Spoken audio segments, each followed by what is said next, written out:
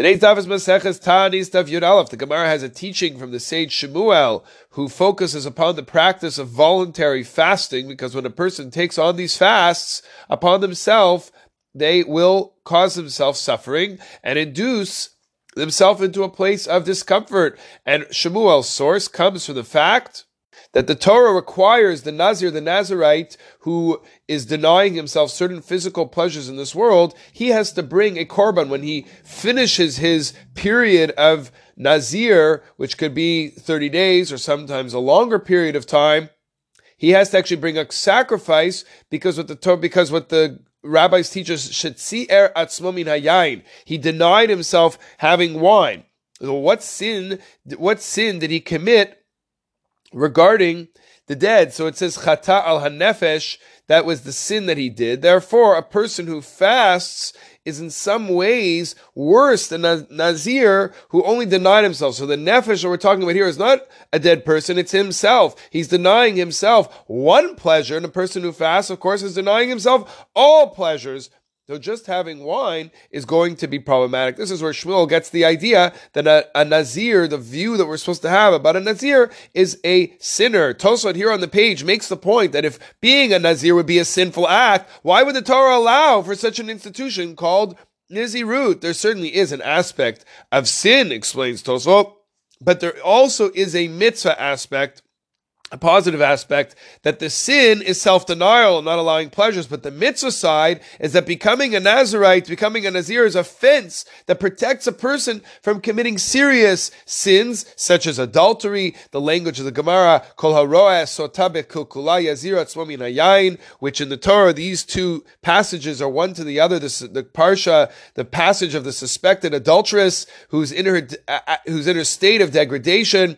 After she goes through this process of degradation, a person who sees such a thing will say, I don't ever want to come to such a situation.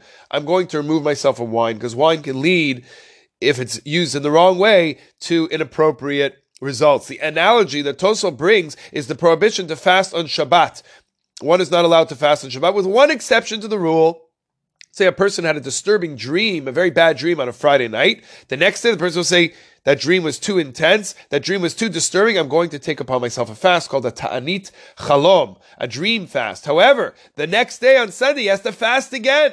Why? He has to fast again because he neglected Oneg Shabbos. He neglected Oneg Shabbos, and Oneg Shabbos, of course, is a mitzvah.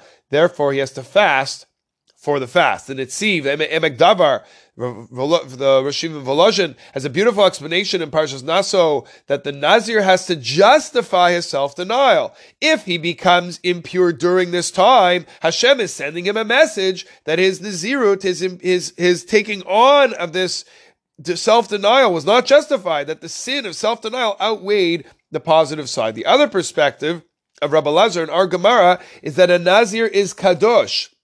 A Nazir is holy. He's not a sinner, as the Torah calls him, kadosh yeh. So all the more so, he only denied himself wine. Someone who fasts and is denying himself much more than this is certainly called kadosh. So Shemuel said that the word kadosh was about the Nazir's hair, and the kapara of the Nazir for Rabbi Lazar is for the tumah. So now, for Rabbi Lazar, a person who fasts, we learn, is only called holy if he can tolerate it, says the Gemara, since eating is a holy act. Therefore, we have this interesting debate between Shemuel and Rabbi Lazar, how to view the Nazir and fasting, personal fasts. How do we bring all of this down into our lives? The idea of prishut, the idea of separating ourselves or denying ourselves certain physical pleasures, which the Ramchal expands upon at length in his work, Mesilat Yesharim. The idea is not just about whether I need something in my life, otherwise I'll be physically ill. We could all do without many things that would not make us sick. We could have a smaller car or no car at all. We could have a smaller home or a really small home, smaller than the one that we live in, just to name a few. None of these would make us sick, but a person could be impacted emotionally. The challenge is, if a person does not need something, if he just says no, this formula for a life of being a kadosh, that's the formula. But if it will pain the person even just emotionally, then that's going to be a choteh if the person denies himself that physical pleasure. May we be zocheh to strive to these great ideals.